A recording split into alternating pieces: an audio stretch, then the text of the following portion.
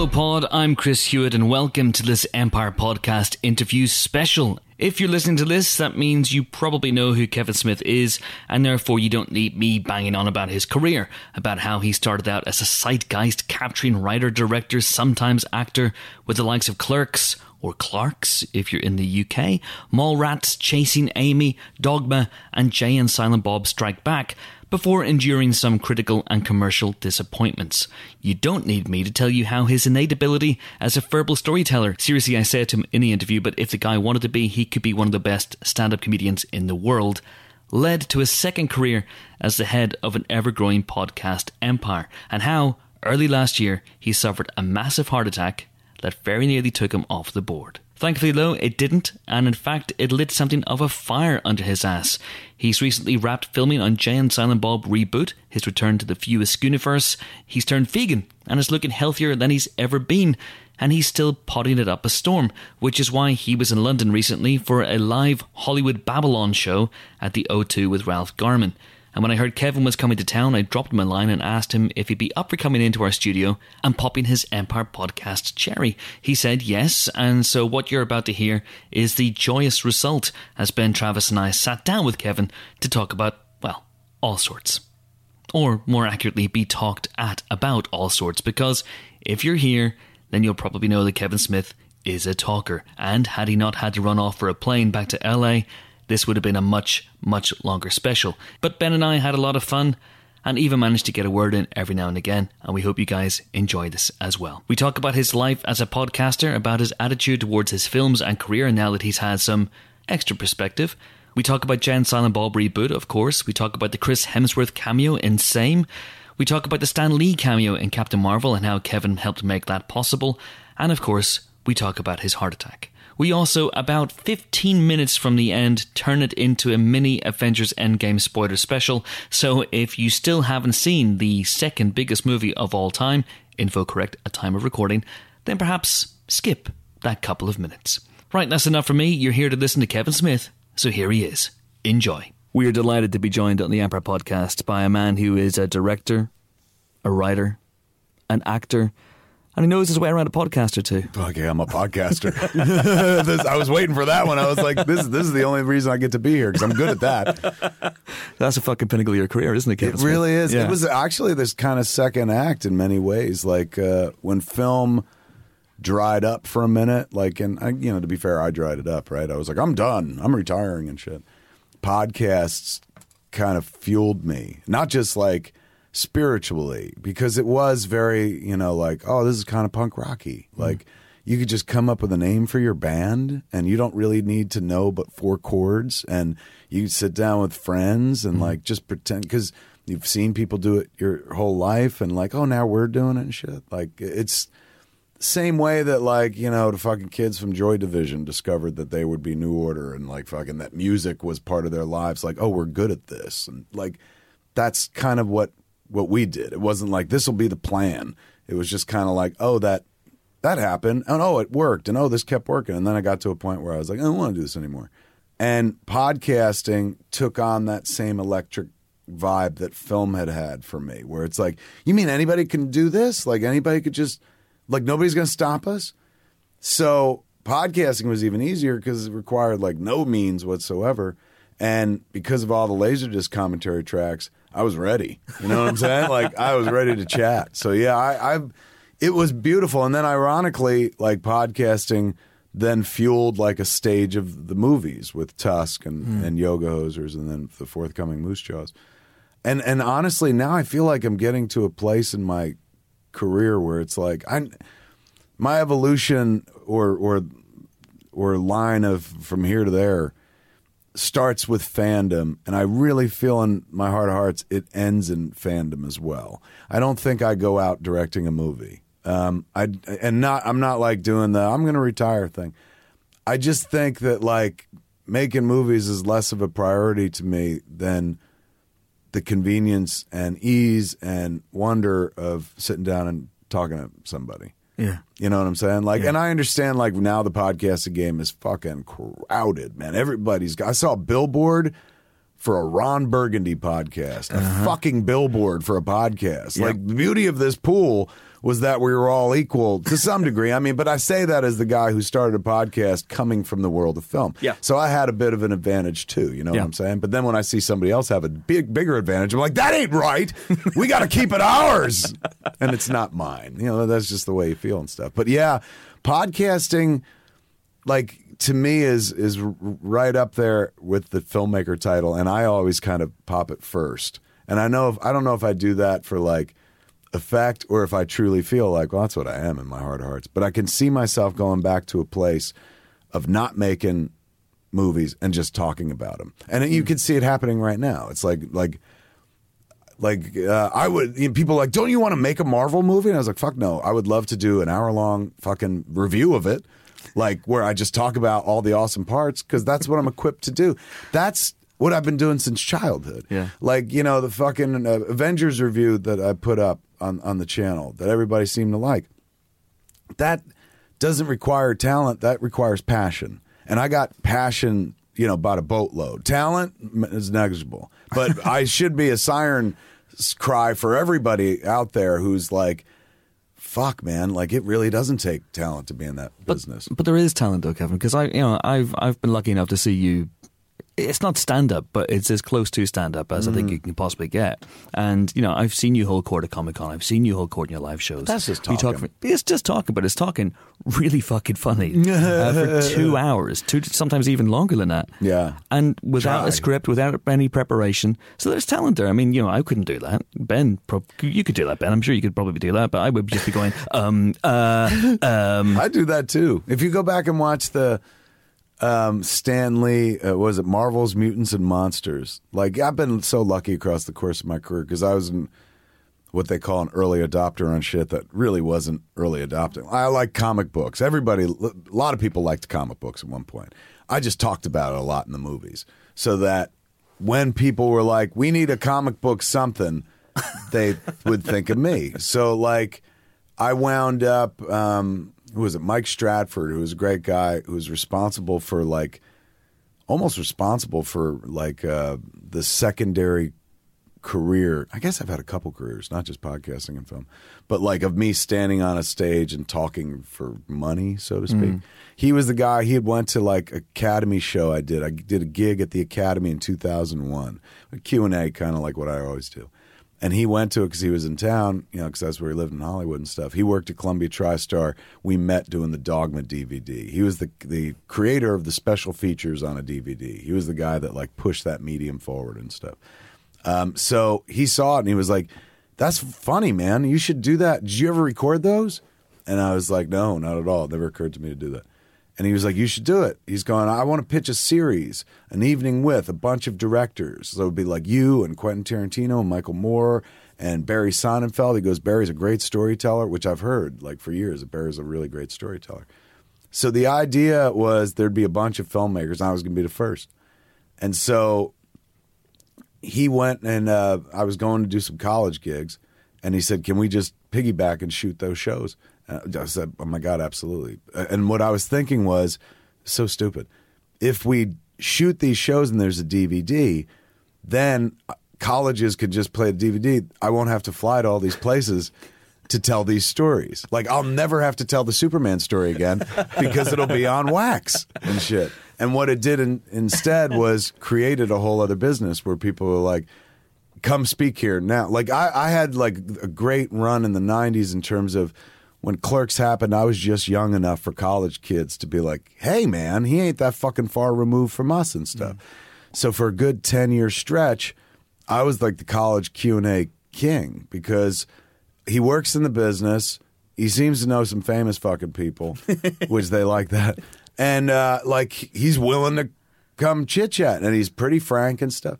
And it was this weird business that like I kind of backed into. I first started doing it out of Christian guilt. Because like Mallrats tanked, and this university in Delaware was showing the movie, and they were like, "We're showing Mallrats. Like, you're in New Jersey, you're not that far. Would you come speak after the movie?" And I was like, "God, that movie didn't do well. I should go speak." Like I was still doing penance and stuff. So I drove out to Delaware, and what I discovered was my favorite part of the filmmaking process. It ain't writing it. It ain't making it. It's not cutting it. It's not releasing it. It's sitting in the audience with people that want to see it. Like that became my favorite thing, and that's what I like. My career is kind of driven toward, like the Red State tour and Jay and Silent Bob super groovy cartoon movie, and then probably with Jay and Silent Bob Reboot, we'll tour it because it's not like back in the day. It'd be like, hey, it's playing in Dallas, and you're not there, and how's it playing? It's doing great. I know I can't be there for every fucking public exhibition of the movie, but I was for Red State. Yeah. In Red State's life, I was at every fucking public screening of that movie, even over here. And you stayed and watched it every single time? Every fucking time. I was such a fan of that movie, and more so a fan of the audience discovering that movie for the first time. Because that movie was a real, like, let me see if I could be a good filmmaker. Like, somebody just we had after the show last night at the O2, there was a woman backstage with this guy, and they were chit-chatting with me, and she had just fallen down the rabbit hole of my stuff. But she started with Red State. She started with Red State. So I was like, boy, it must have been a real fucking disappointing journey after that for you. And she's like, there's good stuff, but like there's nothing like Red State. She's like, you should do that more often. And she's like, it's just so angry. And I was like, but I can't because I'm not angry.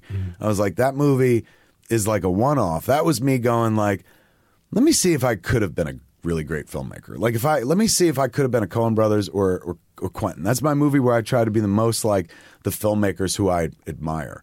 And so you could look at that movie, strip my name off, and show people that movie. They would never think like, oh, it's a fucking Kevin Smith movie. It kind of works without my name on it, and works even better without my fucking name on it. Same way that recently Detective Comics 1000 came out, and I wrote like an 8-page story in it. And the story didn't have my credit until the last page. And so a bunch of people were like, I loved that story. Then I saw your name, which was like their way of like, I was never going to like that story if I saw your name first, because I would have viewed it through the filter of fucking like, oh, here we go. Yeah. And so Red State was like that for me. Red State was, I was describing to the woman because she was like, why don't you do more like that? And I was like, that was me just trying to like show that I could do it, but that's not what's in my heart and soul. Like, you're right, that's an angry little fucking movie, but like, I'm not that angry in real life. Like, I'm the guy you go to when you're angry. That's what I like to be for people. When people are like, I hate this fucking world and shit's going wrong, and like, back in the States, Alabama just fucking outlawed abortion while I left the state for 1 week. I leave the States and fucking the whole country went to hell. So, a lot of people maybe want you to say something, but they don't need me to fucking be like, I hate this shit, because it's an echo chamber. What they need me to do is take their fucking minds off it. Like, I'm there to entertain. I'm there to like fucking like forget about that for a few hours. That's my modus operandi as a filmmaker. Escape, motherfucker. Come in here. I'm going to put you in a fake world and shit like that. So I like to be the person that people turn to when they're like, I fucking hate this sick old world. And, they come over and make them laugh or show them something, or they hear something. And they're like, oh, you know what? It ain't fucking bad. What the Avengers is for me, what those Marvel movies are for me. Like, the thing that makes it okay when shit's really gone south in the rest of the world. Like, where it's like, you know what? World can't be all that bad. Look at these fucking amazing movies. Like, somebody gives a shit out there. And like, there's hope, or whatever the fuck. I like to be the person that they don't go to to be more angry. I don't want to share their anger, like, because I already do. But they don't need to hear that. Just like people are always like, you fucking love everything that you talk about. You're always blowing every comic book movie. And I was like, that's not true. But I do blow the ones that I talk about, hardcore and shit. You can see it all over my mouth. But you'll never hear about the shit that I don't like. And I don't like a lot of stuff. A lot of fucking shit I don't like. Tons. There's more I don't like than I do like. But why would I fucking tell you about that? Like, I've already wasted my time with it and shit. I'm not going to waste your time being like, oh, avoid this. Because the thing that I want to avoid could be the fucking crucible for you. The thing that saves your fucking life and shit. Some people are like, ew, you just want to be liked. I'm like, nah, that's not it. It's really because I don't make shit that's necessarily cuddly and stuff. I just don't, they don't need me to be mad. You know what I'm saying? People are mad enough. So Red State, like, she was responding to like the ferocity and the anger of the film, and I was like, I can't do that because I don't feel that naturally. Like, that's really something that I have to fucking channel and throw in. And at the end of the day, like, that movie was more about me proving something to myself than the rest of the world. I was explaining it to her. I was like, "Do you ever see that movie, The Freshman, with Matthew Broderick and Marlon Brando?" Yeah. There's a scene in The Freshman where he goes to see Matthew Broderick in college, and he's like leaning in the door of his dorm and shit, and he goes like, it's the end of the scene, and it's a real throwaway fucking line, but it sticks with me, and it fucking shapes my decisions and shit like that, or justifies my decisions, or I use it to justify things I've done. He looks around, Marlon Brando, he goes, "So this is college?" He goes, "I didn't miss anything." And he walks out. And that's what I, like, after Red State, I was like, so this is what it's like to make a classy film, a good film.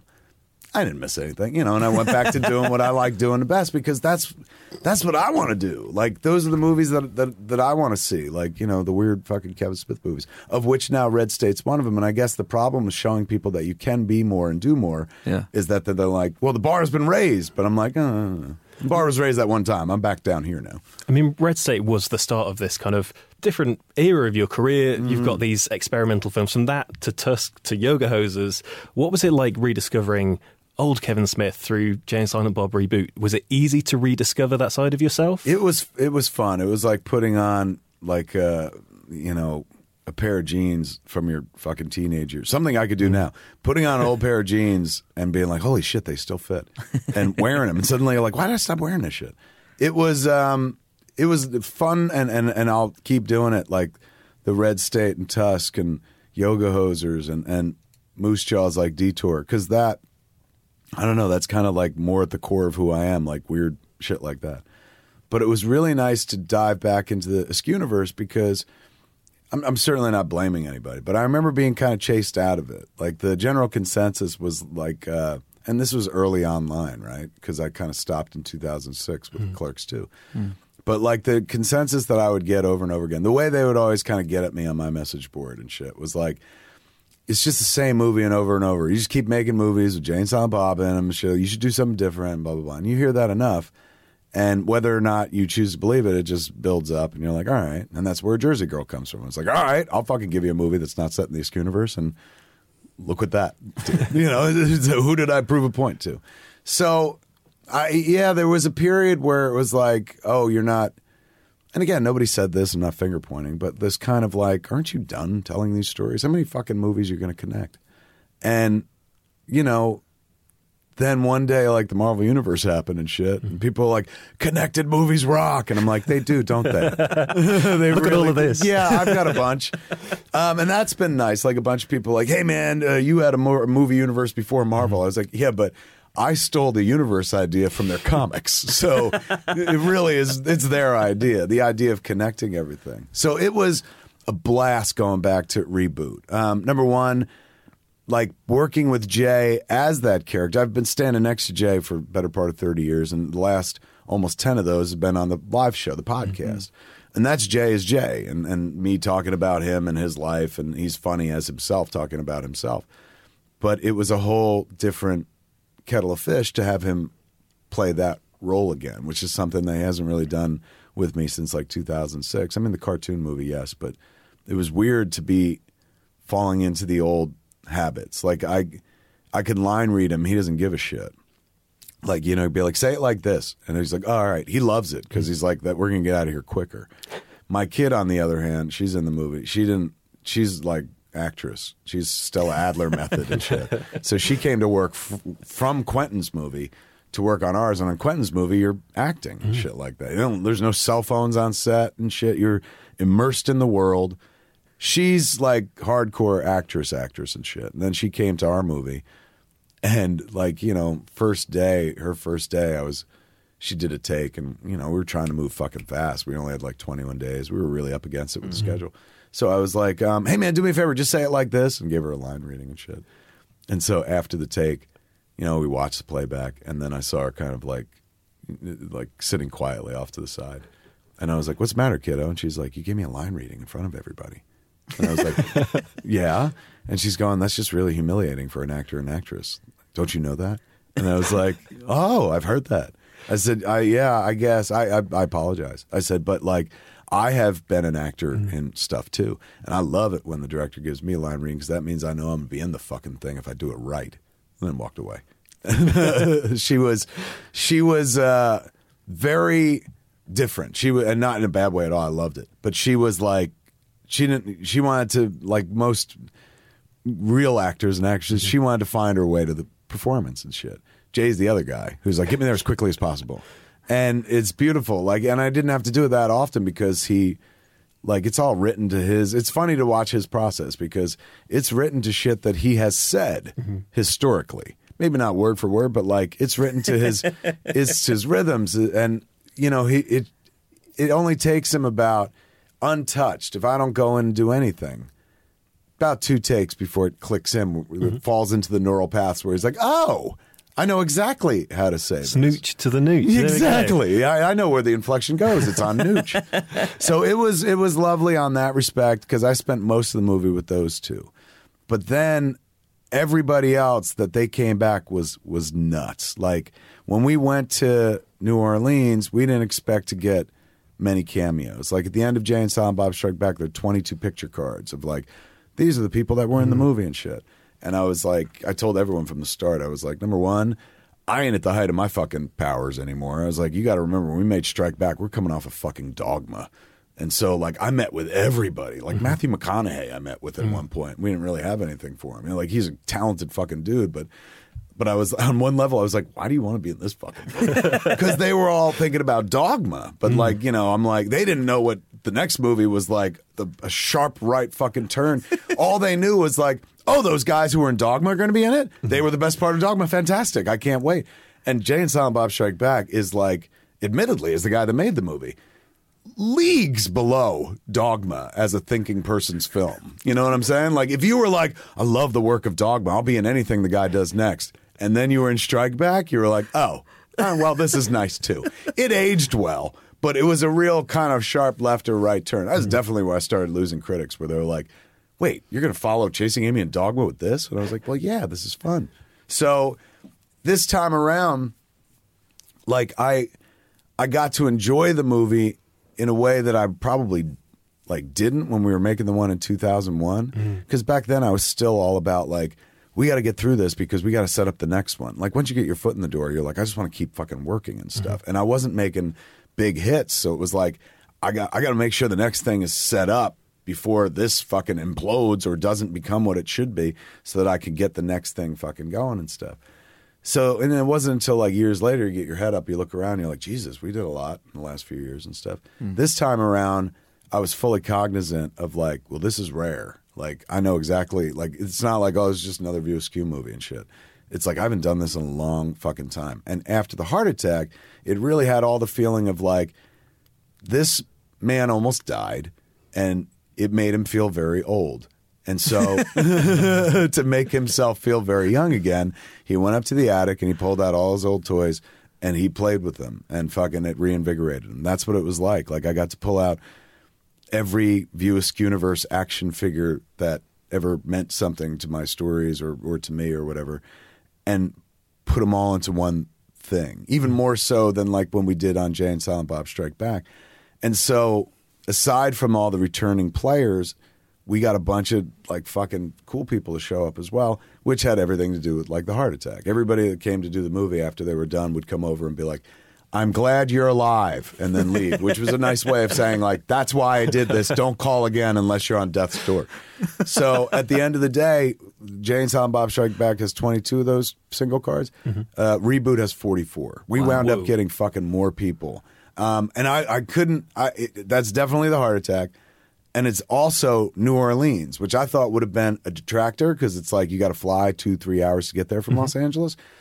But you forget. It's fucking New Orleans. So when you call people and you're like, would you like to come out to New Orleans for 2 days? And they're like, in the middle of Mardi Gras and you're going to pay for everything? Fuck yes. And so people would come out and stuff. So it really like worked out. We did it like we thought Mardi Gras was going to hurt us, but it actually wound up in a weird way helping us get some cool cast to come out. You got Hemsworth. Chris Hemsworth. That's a big get. Nuts. And that came off of like the press. Like in Vanity Fair, they did this piece where they talked to him and shit, and he mentioned my name. He used my fucking name, and he was like, Kevin Smith was talking about Thor on a podcast, and we realized, like, the people listen to that guy, so, hey, maybe we should try something. And I was like, Chris Hemsworth knows my name? So when we were putting this movie together, I said, hey, man, reach out to fucking Chris Hemsworth. He seemed to know my name, and he listened to one of the podcasts at least once.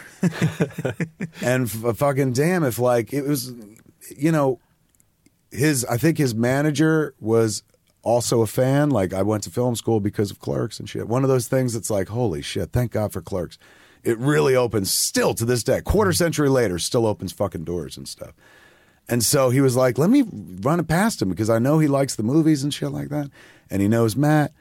And so all of a sudden, like, they were getting back to us going like, well, what are you looking at? We can't get him down there for when you're shooting, but like, could you do him in Los Angeles? And I was like, I'll fucking do him in Asgard if that's like, I'll go anywhere if that's possible. And so he made time, and I want to shout this out because it's like incredibly fucking special, and it says a lot about him. On a day where when he came to us in Los Angeles to do the green screen day, he was like, I said, what else you got? Like in that kind of like, what are you doing next? Like passing the time conversation. And he listed 9 fucking things. 2 of them were on different continents that were going to take place in the next 48 hours, like after us.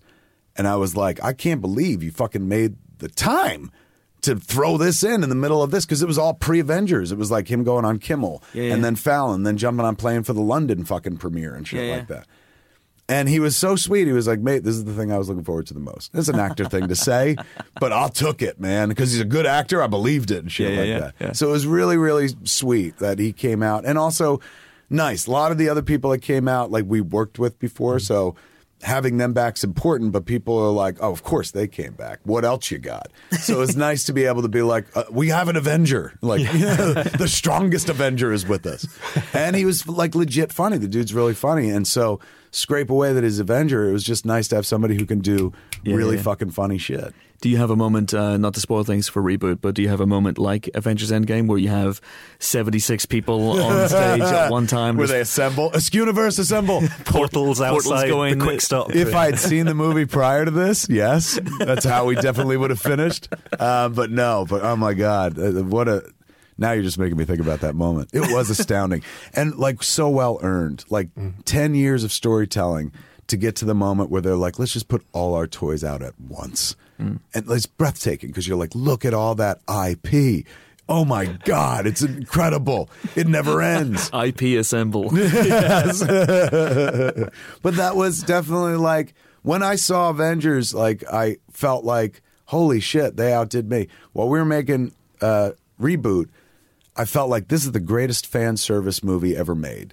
Because, like, I'm the biggest Kevin Smith fan in the world, so I know what Kevin Smith fans want. So I was able to, like, put it in, and every scene, it's like, oh my God, this is going to take their breath away.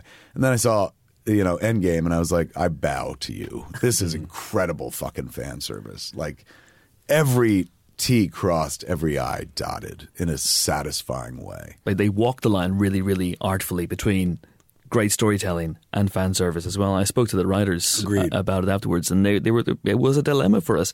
I guess it's an Avengers Endgame mini spoiler special now, but is Cap wielding Mjolnir, is that great storytelling or is it fan service? It could be both. It's absolutely both. And a beat that didn't come out of the blue, they built up to it. You know what I'm saying? Like, they seeded that. And whether it was, I doubt it was seeded intentionally, because I had them on a podcast too, and those guys are very. Like, because I was like, did you guys know? How far out did you know? And they're like, that's not the way it runs at Marvel. Kevin Feige is a very eat what's in front of you type of guy. So they're not, even though they were like, wouldn't it be great if we got to the Avengers?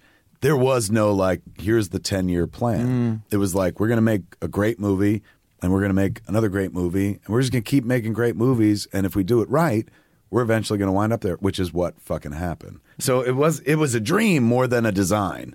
And they just had the talent and the ability and the wherewithal. It certainly helps, but also the audience to pull it off. Like, as much as those cats are all magicians and shit, like, this is the one instance, everyone's like, you are a part of the equation too, and it's usually horseshit.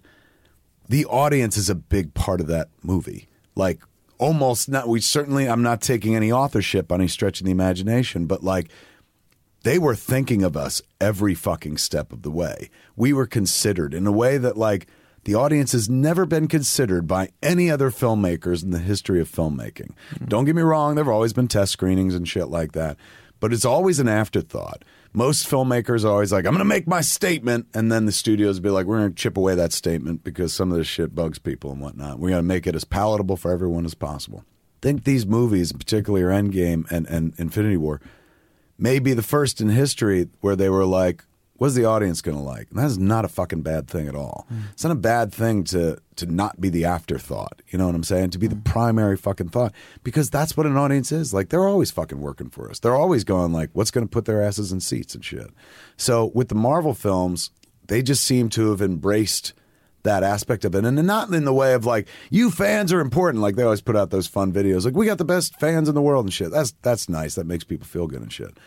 But I sat in that movie and I was just like, they don't get here without me. And not a sense of authorship, like us collectively. We believed in this dream. Like the dream that they whimsied about, mused about, that slowly fucking became a reality. We fucking dreamed with them, like, and made it fucking possible and stuff. So those movies are incredibly fucking special. I'm so happy that I got to live for them and in that era, because I got a second bite at the apple. You shouldn't enjoy shit this much in middle age. Shit's only supposed to get more bitter, and you're supposed to see the strings, and plus add to it. I work in the movie business, so I know how the sausage is made. But those movies fucking, as for most people who grew up, you know, around the same time I did, they make me feel like I felt when my dad took me to see Raiders of the Lost Ark, when I went to see Empire Strikes Back for the first time. Like, and I never thought I'd get that feeling again. And I thought like, oh, of course, that was my childhood. Like when I went to see Phantom Menace and shit like that. I never got angry at that movie because I was like, of course it's not going to fucking work on me the way Star Wars did. I was 7. Like, I'm a fucking middle-aged man. I was in my 30s at this point. Like, I'm just happy to enjoy it. I'm glad there's another Star Wars movie. But these fucking Marvel movies did it. Yeah. Like, literally did it. They fucking relit the fire where they started up the fucking flux capacitor and took me back to a moment in time. The same way a great song will put you back in a very specific moment in time, or a particular scent will put you back in a very specific moment in time. These Marvel movies are engineered, and I don't think they're doing it just for us, but fuck, it works as a byproduct, because I know they're working for kids as well. They're not just thinking about us. They're thinking about everybody. But they're engineered in such a way that they work like a time machine. I come out of that thing, I feel rejuvenated, renewed, make me feel young, make me remember pleasant shit from my childhood, a happy childhood and stuff like that. That's magic. And I don't mean in the way of like movie magic. I mean, that's fucking literally alchemy. Magical fucking alchemy. To take celluloid and turn it into hope, to turn it into a great memory of a dead parent. Oh, it's fucking astounding. And you're in that universe now as well. Yes! The Captain Marvel. But not by way of talent. Simply by association. Thankfully, I knew the right guy. That was nice. That was... the Captain Marvel moment for me was fucking, and I've said it before, and I honestly fucking mean it. Like, you know, I've been in this 25 years. Clearly, I'm not in it for Oscars. But that's what you're supposed to give a shit about when you're in the movie business. That's the pinnacle of the fucking business, right? That's the highest honor you can achieve. Bullshit. Being referenced in a Marvel movie, I don't even need to direct a Marvel movie. Some people be like, isn't that a higher honor? Fuck no, it seems like a lot of work. But being in a Marvel movie, being referenced in it, fuck, man. That was everything. I cried at the fucking cinema, but I knew it was going to happen because Kevin Feige called me up in advance and he goes, it was right after Stan died. And they were like, Kevin Feige calling. I was like, fuck, yes. I'll do whatever you want. Yes. Oh, my God. And he had said something really sweet. He's like, I watched the Stan video because we did the Fat Man Beyond episode where we eulogized him. And he's like, I loved it. It was beautiful. I saw your message on Instagram. It was fantastic and blah, blah, blah. And he goes, all right, down to business. He's gone, in order to go forward, I got to tell you some spoiler stuff, and you can't tell people. I said, I won't. He goes, okay, I'm going to tell you about Stan's last 2 cameos. The one in Avengers is done. It's beautiful. It's finished, perfect, fits in the film real well. He's going, the Captain Marvel one we had a little bit of problem with. I said, why? And he goes, because Stan was old and sick. This was like Stan maybe months before he passed away. So he was not on his sprightliest steps, so to speak. So he said, like, we were trying to enhance his performance. And so he's going, this is where I have to tell you the spoiler thing. I said, okay. And he's going, the scene is Captain Marvel's on a train looking for a Skrull. And I was like, get the fuck out of here. Because I was just fanning out. And he's going, and she sees a guy who's reading a script. And we hear him before we see him. Of course, it's Stan. And the script he's reading is Mallrats. And I like gasped. I was like, and he was gone. And so he's sitting there reciting lines from the script. So we were wondering, like, do you have outtakes? I was like, there are multiple takes. I don't have them. Universal's got them and stuff. you might be able to pull from there, number one. Number two, ah! Like, oh my God, dude, are you kidding me? I said, thank you so fucking much. And he's going, it's a really special cameo, Kevin. And he's going, and you deserve it because, like, you started cameos with Stan. And I was like, oh my God. So he told me that was like 2 months before it came out, and I had to sit on that fucking secret. Sit on that secret and shit. Having that Fat Man Beyond show, it was really tough. So when I went to see it in the cinema, like, I remember thinking, like, you know, maybe it gets cut, whatever the fuck. But I was like, it's Stan's cameo, so it's probably not going to get cut. But maybe it changed. Maybe it just says fucking, like, Mallrats. Maybe it doesn't say Mallrats. Maybe it's just a script.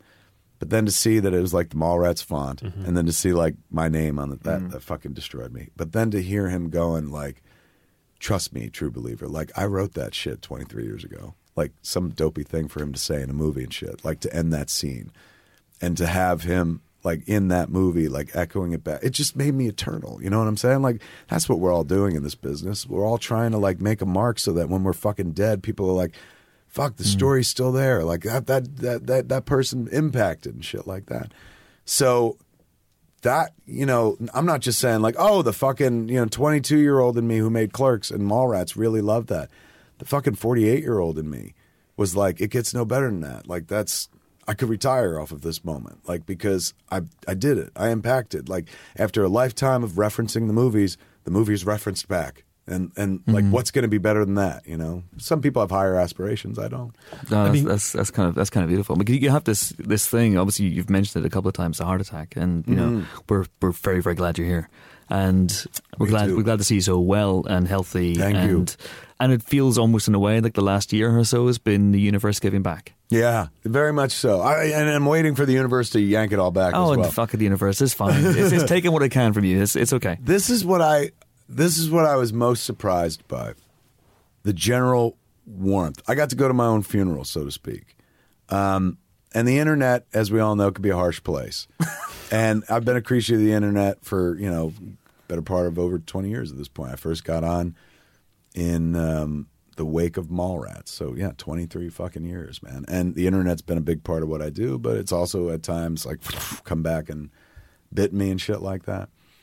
So, knowing how cruel the place is, when the heart attack news went out, I was just like, oh, here it comes. Like, I wish he'd stayed silent.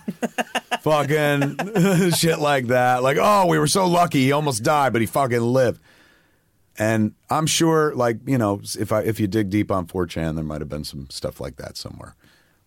But generally speaking, nowhere did I see fuckers dancing on my grave. And I saw a lot of, like warmth and kindness and, like, you know, oh my God, like, he made me want to do shit like that. That was awesome. Like, you know, I didn't need 3 ghosts in the night to, like, change my life or something like that. But what a fucking Ebenezer Scrooge moment to actually be kind of present for, like, this is what it would have been like. It wouldn't have been a bunch of motherfuckers jumping on my grave, like, which I don't care. At that point, I'm dead. But sometimes you see, like, people fucking die and get dragged, like, on social media, like, and you think about not the dead person, but, like, their fucking family looking at this shit going, like, that was my father, man. That was my mother. Like, you know, you're taking their death fucking lightly. It was the worst moment of my life. So I was like, oh, man, my kid, who's real emo and sensitive, you're going to have to deal with a fuck ton of, like, good, I'm glad he's fucking dead and shit like that. And what I saw was she may not have to deal with that because I didn't have to deal with it because a bunch of people were like, whoo, I'm glad you're here and shit like that. It was beautiful. Simply beautiful. Honestly, the heart attack was the best thing that could happen to me. It saved my life. It made me get in better shape and not like, I'm going to exercise. I just went vegan, so shit just fell off and whatnot. It was certainly a reminder that, like, you're not a young man anymore when, you know, because of the life I've had, because, like, the film career kicked off when I was, like, 23 years old. There is this, like, where did I read it? God, I want to remember the quote. So I just read somewhere that, oh, it was in this essay about temptation. What was the guy who wrote it?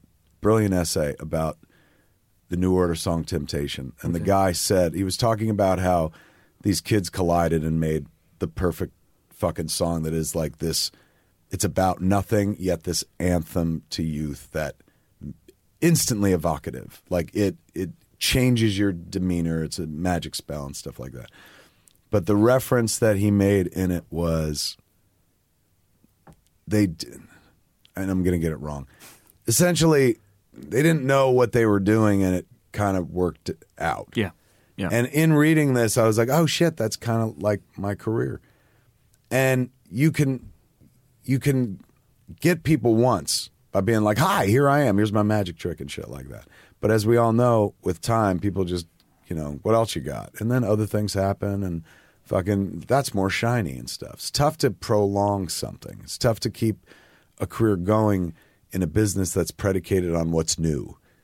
So what I found out was that I'd done all right up to that point where I got to, like, the heart attack fucking buoyed me, like gave me a second act in a weird way, like not just like physically like living on Earth, but suddenly even in the work, like, because people are like, you almost died, man. And that whatever you say afterwards is supposed to have more impact, or whatever. You're supposed to be a little bit deeper. And all it did was just enhance my passion for the things I do love. Like, it made me love the Avengers fucking more.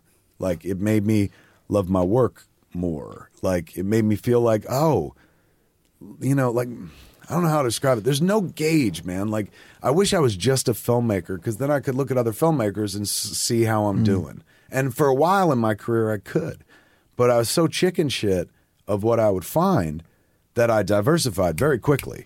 So it wasn't just film. It was like, well, I'm going to stand on stage and talk, and I'm going to write comics, and I'm going to do this, because if you don't like this, I'm going to pivot over here, because I'm going to get you one way or another. Like, if I don't get you with the film, I'm going to get you with this. If I don't get you with this, I'm going to get you with this. If I don't get you with this, so forth and so on.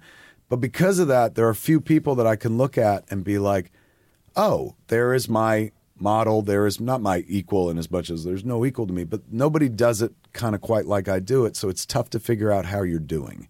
You know what I'm saying? The heart attack let me know that I was doing okay based on the reaction. It wasn't a bunch of people what I assumed would be like, some people going, I love him to death, and then a loud majority dancing on my grave going, fuck him, and fucking Clerks wasn't even that good, fuck him. But instead, it was a bunch of people like, look, I don't like it all, but like, he's always out there, he's doing it, and that makes me feel a bit of comfort that he's still plugging away. For some people, it's inspirational, because they're like, makes them feel like I can do it, and it's true. It's the thing that I always try to tell people, that even if they don't like me and shit, like, if you like me, like, look at my career and try to do what I did. There's a path. I laid a map, just like Richard Linklater fucking laid out a map for me. I laid out a map for you cats. But even more so, if you're like, I fucking hate that guy, and he talks all the time. Why does anyone give a shit? I always see that on YouTube. Like, why does anyone give a shit what he thinks about fucking Mysterio? Like, fuck this guy. And I get it. Like, I have that feeling about people in the world. I just don't share those feelings. But there are people in the world, but I'm like, why them? I don't get it, but I don't express it and shit. So I understand when people feel that way and stuff. But the heart attack, like, for some reason, like, made people go like, well, he talks a lot, but he's all right. and that felt pretty good. That would give me enough juice to go like another 25 if I can. Yeah. So I hope I can and stuff. And the other thing is, somebody said, like, recently, they're like, I like the new you, the positive you. And I was like, well, I've always been pretty positive. But they're like, yeah, but now it's more about everyone else than you. And that I have noticed. Like, at the beginning of my career, it was, of course, all about me. And believe me, it's always all about me. I like talking about me and shit. But at this stage of my career, I'm more interested in, like, here, take this and run with it. Here, you could do this. Here's how you give, like, here's some information. Because I know I'm getting back to the fan part of my life. I know I'm getting back to being just a viewer, a spectator. And part of me, I know, is encouraging and doing this and telling people how and blah, blah, blah. Because I'm setting the table for myself. Because I'm like, I'm going to want to be entertained, and it's like that's why I became an entertainer, because I was like, I want to make some shit that nobody else is making. Now everyone makes the shit that I make. Like, now throw a rock and you hit a movie about some fucking underdeveloped man-child who fucking finds love and shit like that. Oh, you read my spec. Yeah, it was out there in droves. In the beginning, it wasn't. That's why I did it, because I was like, I want to see something about us. And now you could see us like fucking crazy. So now it's like, I just want to pass it on to folks, because now it's time for their us. You know what I'm saying? That's where the cool stories are going to come from, the interesting stories. So if you groom the audience and tell them how to do it, they're going to make some art going to blow your socks off. Somebody going to make that fucking movie that I'm like, fuck. And like, you're going to meet some cats, hopefully, who go like, hey, I did this because you said some shit. Like, you know, if Jason Reitman was like, I got into film because I saw Clerks. And I'm like, not because of Ghostbusters? And he's like, no, because Clerks made me feel like I could do it. Like me and my friends sat around and talked like that and shit. So like, I like that. That's what gives me my jollies the most now. In the beginning, I think it was like, first stage of my career was like getting critics to like the movie and stuff. And then the stage of my career for a minute, it was about like, well, we got to do box office. But now I'm at this stage in my career where it's all about like, how's it feel? It doesn't even matter if the movie does well or not. I try to get people their money back, so it matters on that level. But like, in terms of like, it doesn't light the world on fire and shit. Like Yoga Hosers is going to take a longer than most of the others. But you got to remember, I lived through Mallrats. And when Mallrats happened, it was received worse than fucking Yoga Hosers, like a poorer reaction than Yoga Hosers, and has aged incredibly well to the point where it fucking pops up in Captain Marvel. And so Yoga Hosers will have that. I've seen it already. Like people who are like, my kid loves that movie, and meeting girls who are like, that's my favorite fucking movie and shit like that. It'll take another 10 years, but that movie will prove that it was worth making. You know what I'm saying? That's your cameo in Captain Marvel 5, 20 years from now. Yes, bitch. She's on a flying subway car. Yes. You're in there reading lines from Yoga Hosers. Yoga Hosers. Yeah. Going, and then hopefully she stops and she's like, I could stop you a lot of heartbreak right now. Just skip this and go to Jay and Silent Bob Reboot. You'll be much happier. I'm honestly glad that I didn't make Jay and Bob Reboot back when I did. Like coming after the heart attack, it's a better movie. Like it would have been an entertaining movie, like a funny movie if we made it pre-heart attack, because it's still there. Yeah. But man, it was fucking deeply informed by the heart attack. So it's this feels machine. Like it makes you laugh, but it gives you an ocean of fucking feels. I look forward to people seeing it. Oh man, cannot wait, Kevin. We could talk to you all day, but A, you got to catch a flight, and B, we got to let the podcast in here. But this has fucking been awesome. It was lovely. You came over and shit. Chris was there. He saw the madness as it was happening and stuff. We were like up against it. We were constantly fucking working, more so than on any other movie I've been on. Or I was, because I was in every fucking scene as well, and I forgot about that aspect of it. But it was nice that we got time to chit-chat. And you were one of the first people that saw footage of the movie. Yeah. So jealous. So really, jealous. really funny, but it also has an emotional undercurrent that, you know, that is informed, I think, by what Kevin was talking about. It's the feels, man. That's I guess the older I get, I'm like, well, now I'm comfortable in the fact that I know I can make people laugh. Not everybody, but like I know 25 years in, like they pay me to be funny. So I'm like, I guess like it's working out and shit. But since I can do that, like now the thing I'm interested in is like, all right, let me make you cry. Let me fucking make you feel. Let me like, you know, back in the day, like I remember seeing Pulp Fiction and being like, God, he could do such a crazy tonal shift from like really funny to really horrifying. But now I like to do the tonal shift of like really funny to really heartbreaking. And see if people stay on for the ride, and then like throw in a laugh in the middle of the fucking tears and shit like that. It's just, you know, you're playing with the audience, and like you always like to see them react, and it's great to watch their reaction be like like just go all over the place. Mad scientist. When do you think we're going to get to see it? Fall. Universal has it. Over here. That's autumn for British people. Sorry, my bad. You weren't awesome. Sure. I mean, I'd be surprised if it wasn't October, November, somewhere in that corridor. But before the end of this year, for sure. Cannot wait. Kevin. Hour and 34 minutes. Tight as a drum. There you go. Perfect. No Endgame. This. You can watch. You can watch this twice in the span of one Endgame. But to be fair, Endgame vastly better movie. Way more IP in that. We'll be the judge of that. We'll be the judge of that. Kevin, it's been a pleasure, man. Thanks so much for coming in. Kevin Smith. He talks a lot, but he's all right. And that was Kevin Smith, and that is it for this Empire Podcast interview special. Hope you enjoyed it. A couple of quick plugs before we go. Our next issue features Quentin Tarantino's Once Upon a Time in Hollywood. That's the movie with Harley Quinn Smith in it, as you heard, on the cover. And inside is a celebration of Quentin Tarantino himself, featuring a very heartfelt tribute to QT by Kevin Smith. So pick that up if you fancy it. It's on sale now in all good and evil newsagents, and in a digital edition too, because we're all modern-like. And if you're new to the podcast, we have a weekly show that's out every Friday where the Empire team discuss the week's movie news, review some films, and generally talk a load of movie nonsense. If you fancy subscribing to that, that would be rather wonderful. We also have regular spoiler special podcasts where we sit down with directors, writers and producers and drill down into the latest blockbusters. Recent episodes include Avengers Endgame with Joe and Anthony Russo and the writers Christopher Marcus and Stephen McFeely, Rocketman with Dexter Fletcher, and coming soon will be X-Men Dark Phoenix with Simon Kinberg, Yesterday with Danny Boyle and Richard Curtis, and Spider-Man Far From Home with John Watts. And if you do already subscribe to the podcast, well then thank you very much. There's nothing to see here. Move along. Oh, and by the way, we hope to have Kevin back in the pod when Silent Bob Reboot comes out in the fall. Sorry, autumn. Anyway, that's enough from me. Thank you so much for listening. See you next time. Bye.